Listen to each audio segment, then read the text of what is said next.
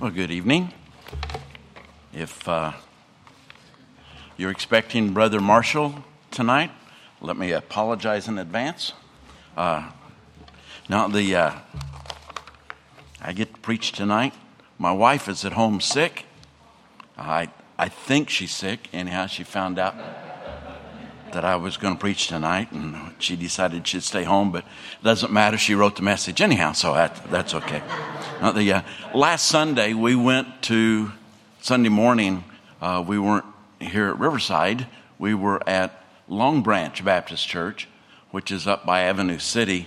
North, there's a little church up there that's trying to get started, which is kind of funny way of saying it, because that church building was built about the time of the Civil War, like that, or maybe even before then a little bit. It's got a neat history of the church. There's a graveyard around it, which is similar to a lot of country churches, but they said that there was a wagon train going through, and they were camping there, and I don't know what was at Long Branch, where there's a creek named Long Branch there. I don't know, but anyhow, I hope it wasn't Long Branch Saloon that we've heard about on Gunsmoke. But anyhow, they were there. Anyhow, they had a little girl, a little 6-year-old girl died, and so they buried her there. That started the cemetery, and there's lots of graves there, some Civil War soldiers and different things. And then about the time of the Civil War, the original church got burned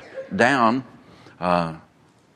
Imagine that, church members splitting sides over things like that. But anyhow, so the church was burned, and they rebuilt the church where it's sitting now. Well, the church the family that's been pastoring that for many, many years, generational pastors, were Christian people. And I don't mean Christ-like, like we're Christians, but I mean of the Christian faith. And the church was dying, pretty much dead. The only ones going was the just family of the pastor and a few others. Anyhow, but they got a burden about it.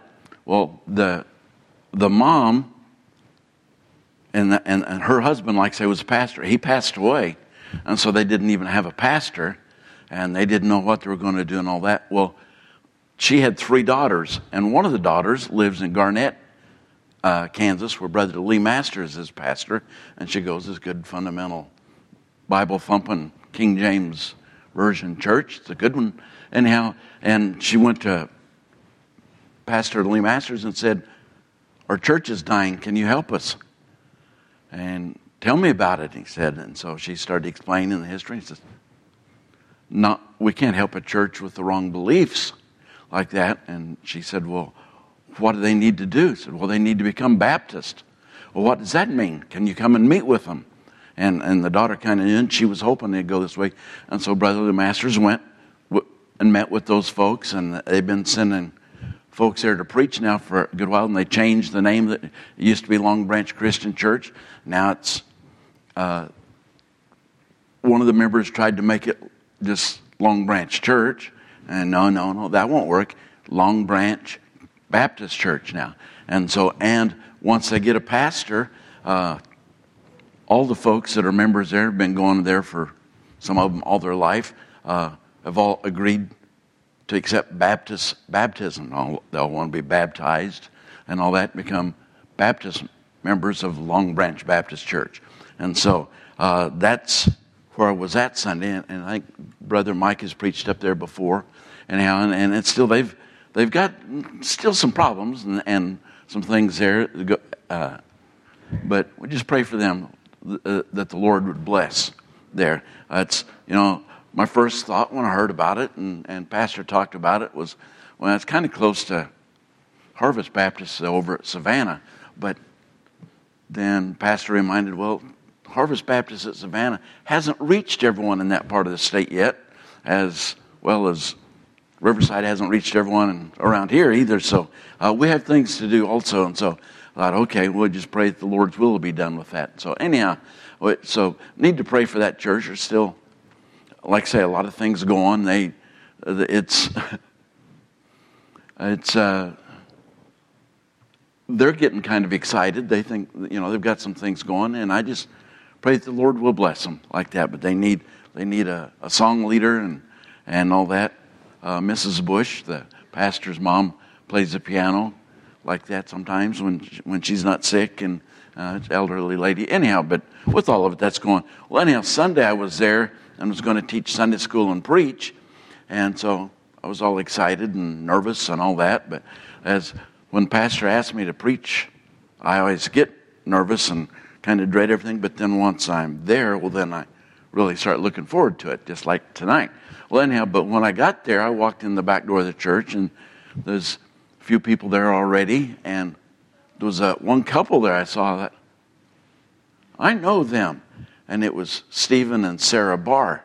Okay, Brother Barr was a pastor that our church supported over in Illinois for 10 or 12 years, and then now he's gone into Bible printing ministry. And so he's gone around, and Brother Leo Masters had asked him, he'd been at the church at Garnett, and he had asked him to come up there, and Brother Leo Masters got his dates crossed and double booked for that, and so I didn't get to preach. But after Brother Barr lives in Benton, Arkansas now, 7 hours one way, and so he drove 7 hours Saturday evening and spent the night, and then was going to go back after church Sunday.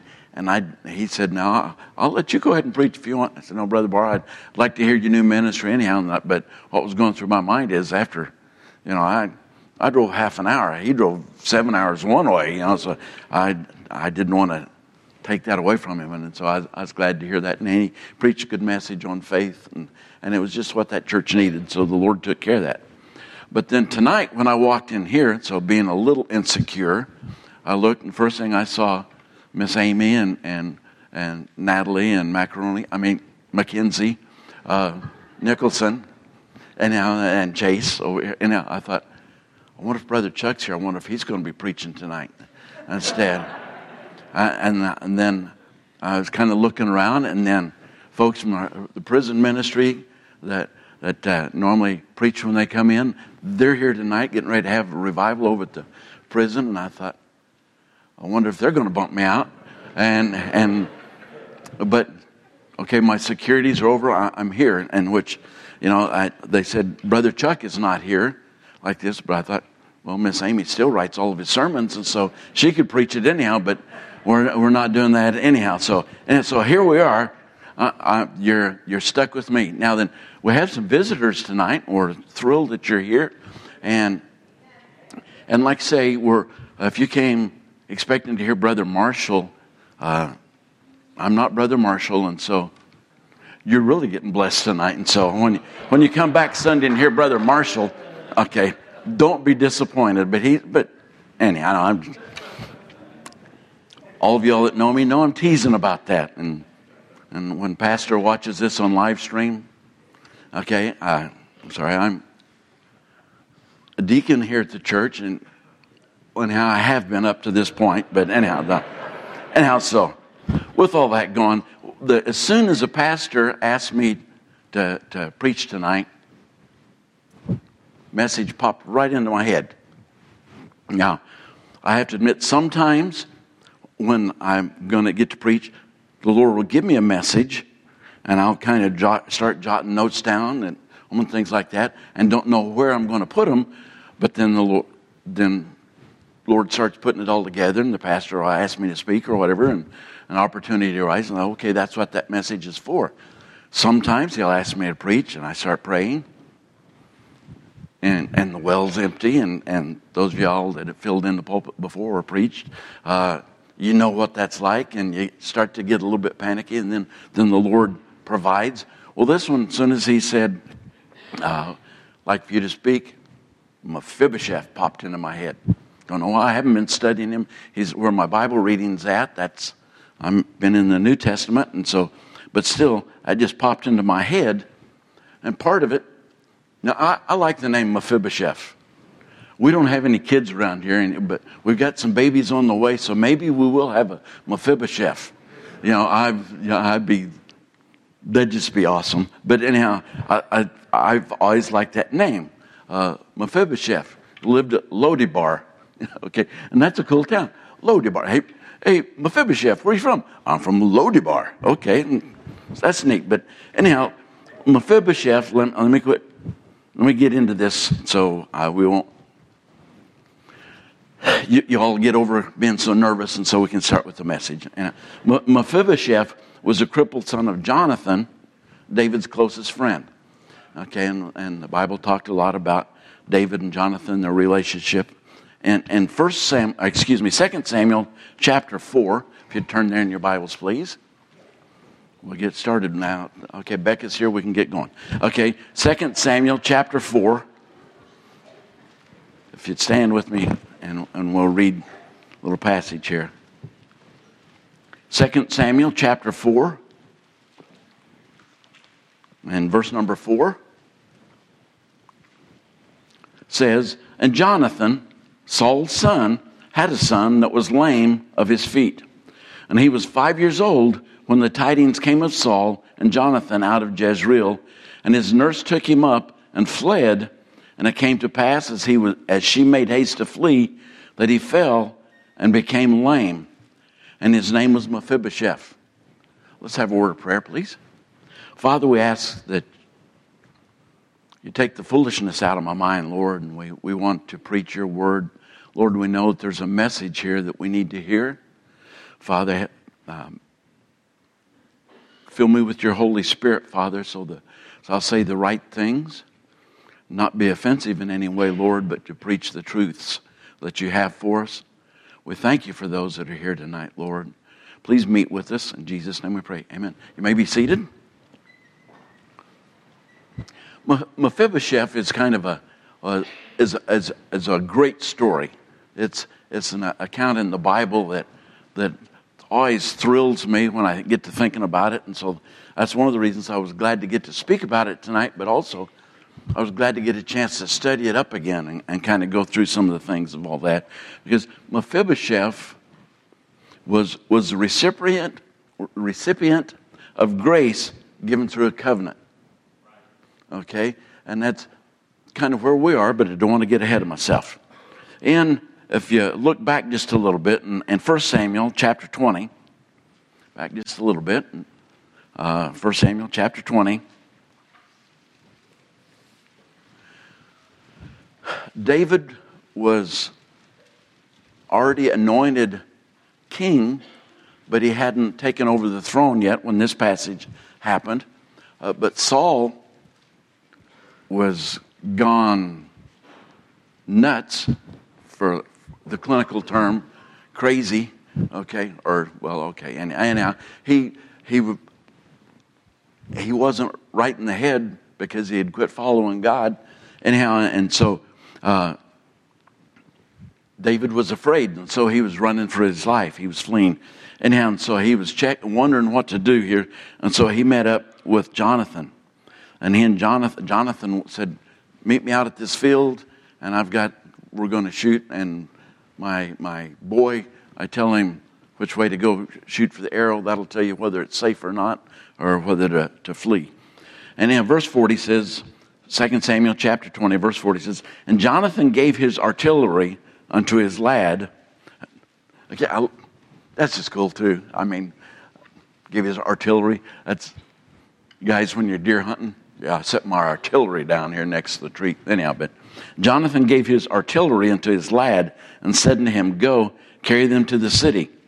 And as soon as the lad was gone, David arose out of a place toward the south and fell on his face to the ground and bowed himself 3 times.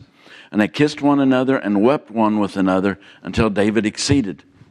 Never quite understood that part of it. They hugged and cried and kissed. Yeah, it's not weirdo stuff or anything like that. They were best friends. They were like this. I hope in your lifetime you have a friend close enough that sometimes you can cry with, like this. But anyhow, it's going. But the part I didn't understand, until David exceeded. I didn't know whether David won the crying contest or what. Okay. Now, me being a Williams and you know a history of my family and all that, we're criers. And so if there was a contest for that, I think I'd be good at it, but not because I want to be. But anyhow, until David exceeded. And Jonathan said to David, "Go in peace, for as much as we have sworn both of us in the name of the Lord, saying, the Lord be between me and thee, between my seed and thy seed forever." And he arose and departed, and Jonathan went into the city. There was a covenant made right there.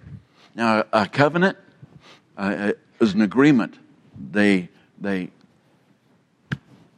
I started to say they shook hands, but no, they didn't. They hugged and kissed each other on the cheeks like this, but they made a covenant that there'll be peace and friendship, not only between us, but from my kids and my grandkids and your grandkids and all that forever like that. And David agreed with that. And so they left. David went on his way. And so this covenant thing is kind of again, an agreement, I guess, if you will. Sometime when I got married, I made a covenant with Julie. You know, rich or poor and all that stuff, okay?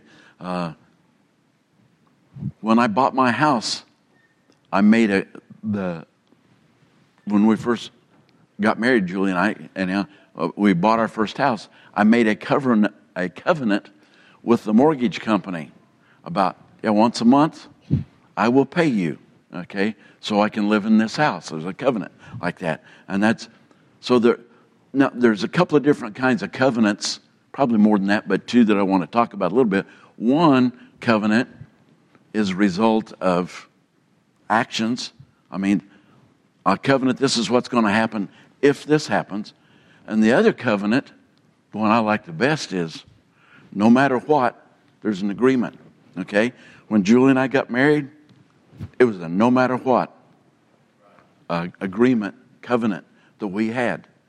Now, I know in this world today, that covenant is heartbreakingly many times broken. It's a horrible thing. The Bible talks about divorce, but only for the hardness of the hearts of the people involved there.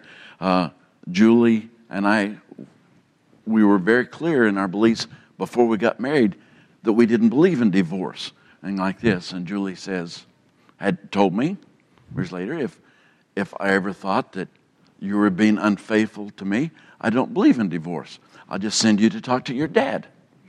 Okay, my dad's been dead for a good while, and so kind of put the fear in me, and so I knew what she was talking about. And so anyhow, but no, that covenant was one that was not to be broken, but it was agreement between us. Love. Now, there's even a better covenant that God has given to us through His Son Jesus Christ, and that's where it gets really, really good. Okay, in 2 Samuel chapter 9, I want to read another passage here talking about that. If you'll kind of follow along with me there, 2 Samuel chapter 9. David had gone through a lot of things. There was civil war in the land, and wars and battles and things that happened, and Saul and Jonathan were dead, and David had to fight other battles, and the kingdom was pretty much at peace, and David was able to take over the throne, and things had settled down. And he said, and 2 Samuel chapter 9, verse 1, and David said, "Is there yet any that is left of the house of Saul, that I may show him kindness for Jonathan's sake? And there was of the house of Saul a servant whose name was Ziba. And when they had called him unto David, the king said unto him, Art thou Ziba? And he said, Thy servant is he." Now some people may pronounce that Ziba, but since I get to preach tonight, it's Ziba. Okay. "Art thou Ziba?" And he said, "Thy servant is he."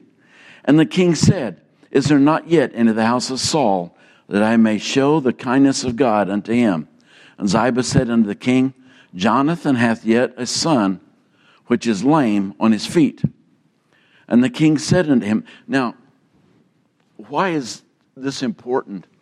Most of the time when someone takes over a kingdom, and there was a different family that was king, and this family took over as king, the family that's king now wipes out all the family that was over there. I mean, puts them to death, kills them, and all kinds of things like that.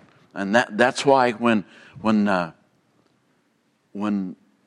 Mephibosheth's nurse heard that Jonathan and Saul had died and heard what was going on there, she ran to hide. She was I started to say good nurse. I don't know whether picking him up and falling with him and breaking his back or whatever happened that made him lame on his feet qualifies her as a good nurse, but she was trying to save his life, and which she did.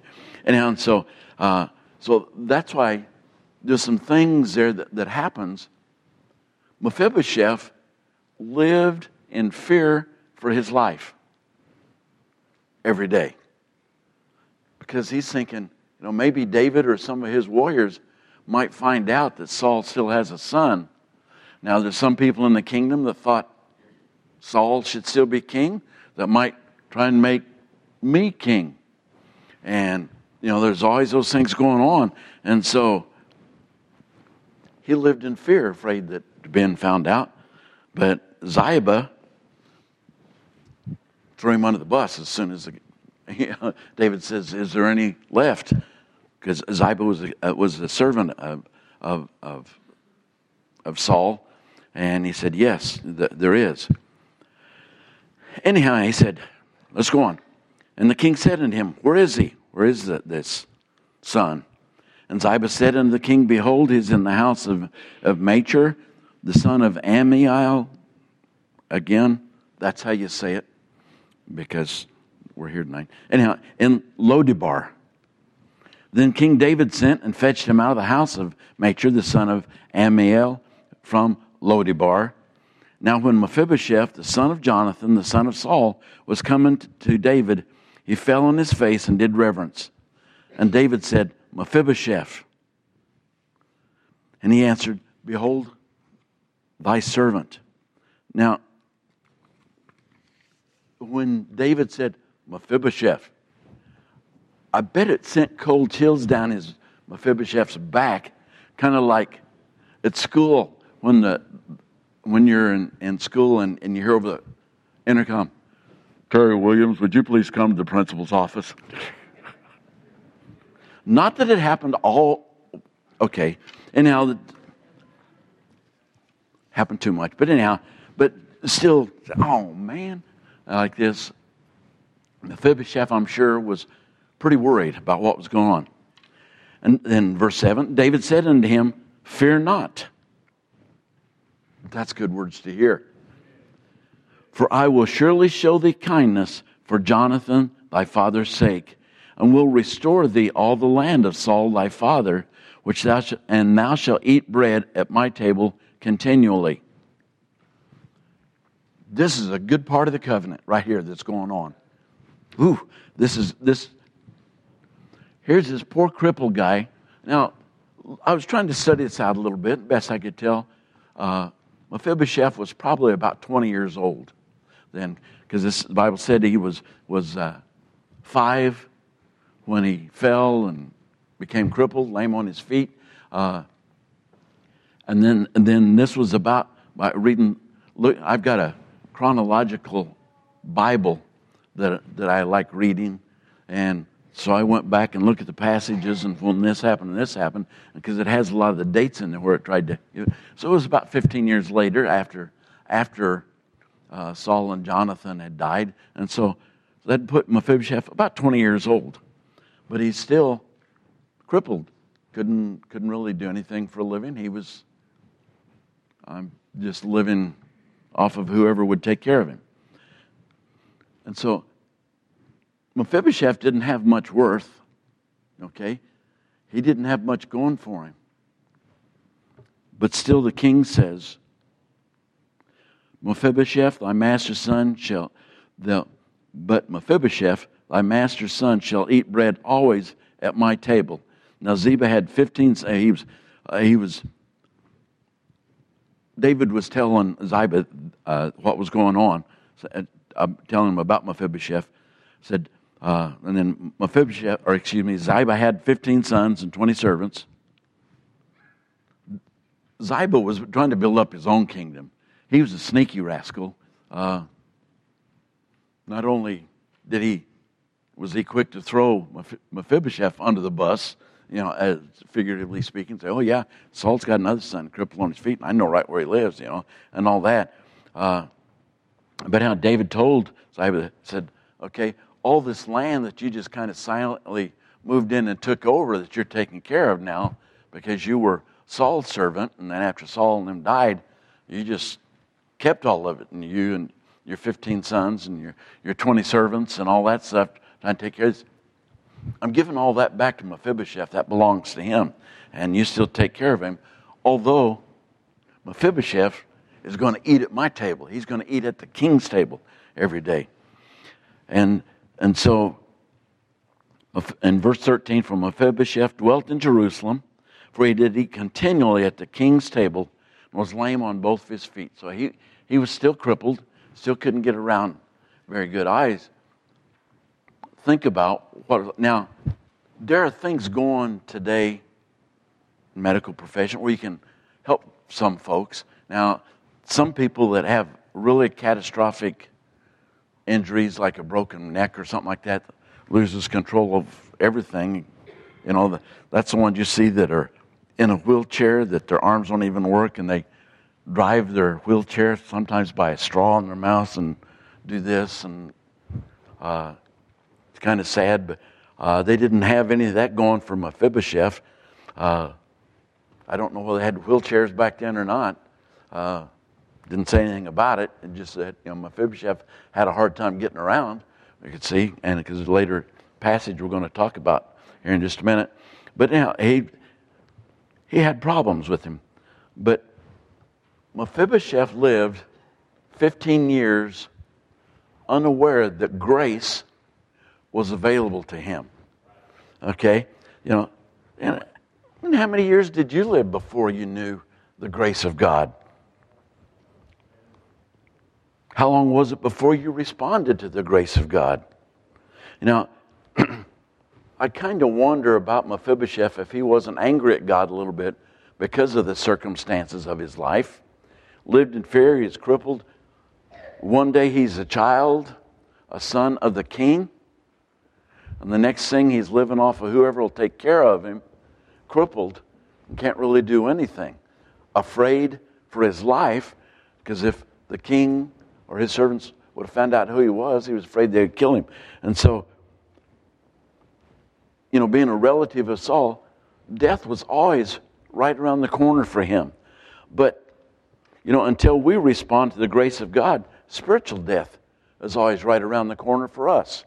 It's always there. We were living on the edge until we accepted Christ as Savior. It was, and sometimes we just don't know how serious it is. Most of the time, we don't know how serious it is until after we get saved, and we think, man, I was one heartbeat away from going to hell. That time when that car pulled out in front of me and I just barely got stopped, I could have went to hell right then.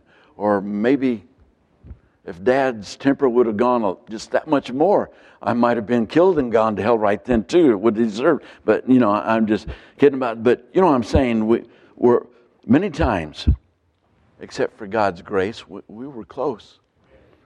We're close to going to hell. But now the king had entered into a covenant with the father of Mephibosheth. And back we read about that in chapter 20 and verse 42. Mephibosheth really didn't know about that, didn't understand. If he did know, he didn't understand, didn't trust. He was still afraid of it. But our king made a covenant also. And that's the good covenant that we can bank on, that we can rely on. It's a covenant of grace. Because of the covenant, the king extended grace to Mephibosheth, and because of God's unconditional covenant, grace is extended to us. I mentioned about the covenant I made with the mortgage company when I was buying my house. I make a payment and then I get to live there. If I'd have quit making payments, I'd have got bounced out. They'd have took the house back, and the money I had invested would have been all gone, and that covenant would have been broken. And it would have been broken by me first, by not making payments like I promised and all that. But when God's covenant was given to us, the covenant that Jesus Christ took care of when He went to the cross and said, that worthless Terry is meaner than a snake, and no way he's going to go to heaven unless something is done. And He made a covenant that's saying, I'll take care of it. I'll make the payments. And Terry, there's nothing you can do about it to keep it. You just accept the covenant, done deal. And that's where it starts really getting good when you grasp that. I've known my best buddy when I was in high school went to Assembly of God Church, believed you could lose your salvation. And I thought, that's a shame. You don't have the peace that I've got. And he said, well, I'm not disobeying God. I said, wait a minute. We were both teenagers, okay? Do you always drive your car at the speed limit or less? Because I knew better, about 16-year-old boy. And, well, I said, what if your speed limit's 40, you're driving 45, you run off the road and hit a tree and die? You died in your sin. No, it's not like that. I said, and he said, it's kind of a steps. People start denying God and fall. Okay, then, so when you die, half of you is going to go to heaven and half of you going to hell. It's which step like this. And so, anyhow, we had lots of fun with that, and he'd get upset, and we'd get excited, and anyhow, and get out the boxing gloves and things like that sometimes. But it was fine. It was great. But this covenant that we have, the peace of knowing like that, is an agreement, the promises that God made for us, made to us, and He took care of it. So that rotten kid named Terry, which has grown up to be a rotten old man that still doesn't deserve to go to heaven, except by the grace of God through that covenant where my sins were paid for. And now let's go on. Mephibosheth became as one of the king's sons. And through Christ, we become the sons of the king. The Bible says, I'm joint heirs with Jesus Christ. Oh, yeah. Yeah, that's right. They talk about walking on the streets of gold and stuff. I've got deed to that my Father gave me. Not because I've earned it, but because of that covenant that was given to me when I accepted Jesus Christ's shed blood on the cross. And I repented of my sins and realized, I got saved when I was 11, and knew then that I was a rotten kid. Teachers all picked on me. The bus drivers, the school bus that I rode on, he picked on me. I don't know why they all picked on me, and I was always in trouble. I didn't know, but I was just a rotten kid. But I knew I needed to be saved. Knew I couldn't make it to heaven on my own, and so God took care of it. And so, one of the things I always like about when I see this picture of Mephibosheth sitting at the king's table, I can see and maybe it's not exactly like that, but this is how I've got it pictured in my mind. I see this big long table and with all the turkeys and hams and all the food and all the the sweetbreads and all that stuff stacked up there. And he's sitting there with the tablecloth across his lap like that. And when people see him, he had the apparel on then of one of the king's sons. He looked like one of them, and maybe his arms and stuff from dragging himself around doing all that, he did have wide shoulders and strong arms and all that. But his legs were weak and all that. But that part was hid. It was under the cover. It was you couldn't see it. When he's sitting at the king's table, he was just as the son of the king. He was the adopted son of the king. Just like when Terry, with all my shortcomings and weaknesses, things I have, I get to sit at the king's table. Get there, it's good. Okay. And now, those sins covered up. Those sins are gone. Sins, as far as the east from the west, sins are cast into the deepest sea and all that. And I always think about that when I read in Micah, where sins are cast into the deepest sea, and I think, don't go fishing.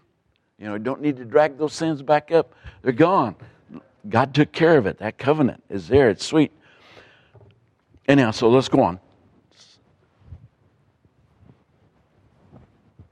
It was important that we know that covenant, that we're there. There's years of our life wasted sometimes before we're there, but God's grace covers our shortcomings the same way as the grace of King David covered the shortcomings of his adopted son. Okay, now Mephibosheth was a beneficiary of David's faithfulness. Jonathan was dead and long gone, for, like say, probably 15 years. Okay, and so that didn't enter into the picture except for the covenant that David had made. David was faithful to his word, faithful to his promise, and we're the beneficiaries of God's faithfulness. God never made a promise that He didn't keep. He's still keeping His promises to those who are His children by faith in Christ. I will never leave you nor forsake you. No one can snatch you out of my Father's hand. I give you eternal life. I will not allow you to be tempted beyond what you're able. With every temptation, there should be a way of escape. My grace is sufficient for you. Those whom I love, I chasten, as a father does his son. I will come again for you and receive you to myself. I will wipe away every tear. I will make all things new. That's just briefly going through some quick promises that God's made for us. But boy, that's promises you can take to the bank. That's promises that ought to get your happy button pushed. I mean, that's what a neat thing there when we think about it. Okay. Now Mephibosheth responded to all this by loving his benefactor more than the benefits. Okay, now that's kind of neat to think about. Okay, Mephibosheth loved King David. Okay, and 2 Samuel chapter 15 recounts the treason of David. Another passage, and we don't have time to read all of it, but now it recounts the treason of David's son Absalom and David's retreat from the throne in Jerusalem. It tells about all that. Chapter 16 told us how Ziba, or whatever his name is, I'm sorry, and how Ziba lied to David and tried to make Mephibosheth appear ungrateful and disloyal. I told you a while ago I didn't much care for the Ziba guy. Anyhow, but he lied to David and tried to make, because he was jealous. Well, Mephibosheth had all Saul's properties and all that stuff, and Ziba was wanting them back. Chapter 19 records David's return after the death of after the death of Absalom. Okay, in 2 Samuel 19:24 says, and Mephibosheth, the son of Saul, came down to meet the king and had neither dressed his feet, nor trimmed his beard, nor washed his clothes from the day the king departed until the day he came again in peace. Mephibosheth was a mess. Okay, the king was gone. And when we get away from our king, we become a mess. We might still trim our toenails and trim our beards and take a bath and wash our clothes and stuff, but spiritually we become a mess, and that's where Mephibosheth was. But he was in mourning because the king was gone and all that, and he just pretty much gave up on all of it. In verse 25, as we go on, it says, and it came to pass when he was come to Jerusalem to meet the king, that the king said unto him, wherefore wentest thou not with me, Mephibosheth? Why weren't you there with me? Why didn't you go with me, Mephibosheth? Where have you been? And he answered, O Lord, O king, my servant deceived me. For thy servant said, I will saddle me an ass that I may ride thereon and go to the king, because thy servant is lame. In other words, I was going to, when you decided to leave, I was going to get the donkey and get that taken care of. But Ziba said he'd take care of it, and he didn't. And there I was, and I've just been stuck here without you. Verse 27, and he has slandered thy servant unto my lord the king. But my lord the king is as an angel of God. Do therefore what is good in thine eyes. You know what's right, David. Well, whatever you decide, you've been good to me in the past. But now then, if it's bad, whatever, you're in charge. You can do that. Just do whatever's good in thine eyes. For all of my father's house were but dead men before my lord the king. Yet didst thou set thy servant among them that did eat at thine own table. What right therefore have I yet to cry any more unto the king? And the king said unto him, Why speakest thou any more of thy matters? I have said, Thou and Ziba divide the land. David says, doesn't matter. You guys split it up, whatever's going on with that part of it. You're still supposed to eat at my table. You're still to be as one of the king's sons. You were there. And so Mephibosheth was one of the first ones to greet King David when he entered the city. Okay? He came to him. And it was probably harder for him to get there than anybody else. Okay, when Miss Christie broke her foot and ankle and all that, one foot, she had a hard time getting around, and it was sometimes just an excuse to prop her feet up during church, but no, I'm just kidding, just teasing her. But no, but imagine if both of them and her legs were all useless, it'd be pretty hard to get around. And Mephibosheth didn't have one of those little neat scooters that he could push around with the horn on it like she had. But no, it was probably harder for Mephibosheth to get there than anybody else. But he was one of the first ones there to greet King David. And I imagine that's because he was watching for him. He was looking for his return. It was there. And sometimes when we get in that state where we're a mess, we need to start looking for Jesus. We need to start looking for the King and start getting things organized so we can get back right. Oftentimes the most faithful are the ones to whom faithfulness is the most difficult. When I was working on that point a little bit, I thought about Miss Norma back there. They drive 30, 35 miles one way, come to church. Probably not always easy to get her ready for church and all that. And her son's faithful to bring her, which I'm thankful about that. And so, but always faithful, always here. Now, Mephibosheth, talk about him, he was a mess. The toenails on his lame feet had not been cut since David left. Okay? That's just kind of gross. Guys, uncut toenails are disgusting. Now, kids, you can tune this out a little bit, but us senior people know it's harder and harder to trim your toenails because you bend over and you run out of wind and all that. And I said, Julie, would you trim my toenails up? And she just laughs and no. But anyhow, so I have to do it myself. But that's all right. But anyhow, Mephibosheth was a mess. I mean, it said he hadn't dressed his feet, hadn't trimmed his beard, his clothes hadn't been washed. I imagine Mephibosheth stunk. Okay? And why? Well, he'd been in mourning over David being away. And sometimes when we let sadness come on us, like that part, we just kind of stink spiritually. We need to realize that our Lord's coming back. We can bank on it. He made that promise to us that we know He's coming. And so we can get cleaned up and stay cleaned up and be happy about what the Lord's going to do. Okay, let's go on. Okay, and David, now he was confused because of Ziba's false accusations. So David just says, you two divide the land and all the money. I don't care like that. You work it out. Mephibosheth says, pretty much, Ziba can have it all. I don't care. All I care about is you. I want you in Jerusalem. I want you on the throne. I want to eat with you at your table. And I want to be like your sons. And that's where we need to be as a beneficiary of the covenant of the Lord. We need to not love the Lord just for the benefits. And there are obviously benefits. You know, my life is not what it would have been if I hadn't have been saved.